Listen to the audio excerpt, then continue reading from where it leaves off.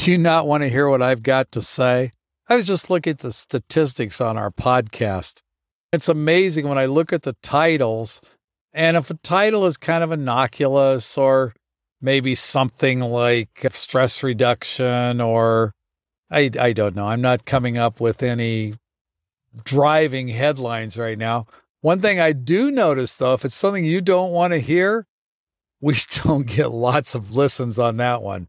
Say, for instance, a recent one, processed foods make you obese.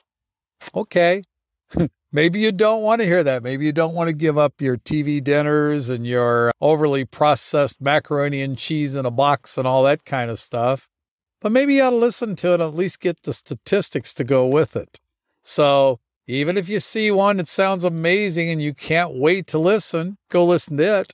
Every day, these are under 5 minutes, most of them 2 to 3. Listen every day. You can find little nuggets of wisdom. And that's it. So if you don't want to hear what I've got to say, listen anyways. Move well, stay healthy, be happy, live your life with passion. Find a purpose. Talk to you soon.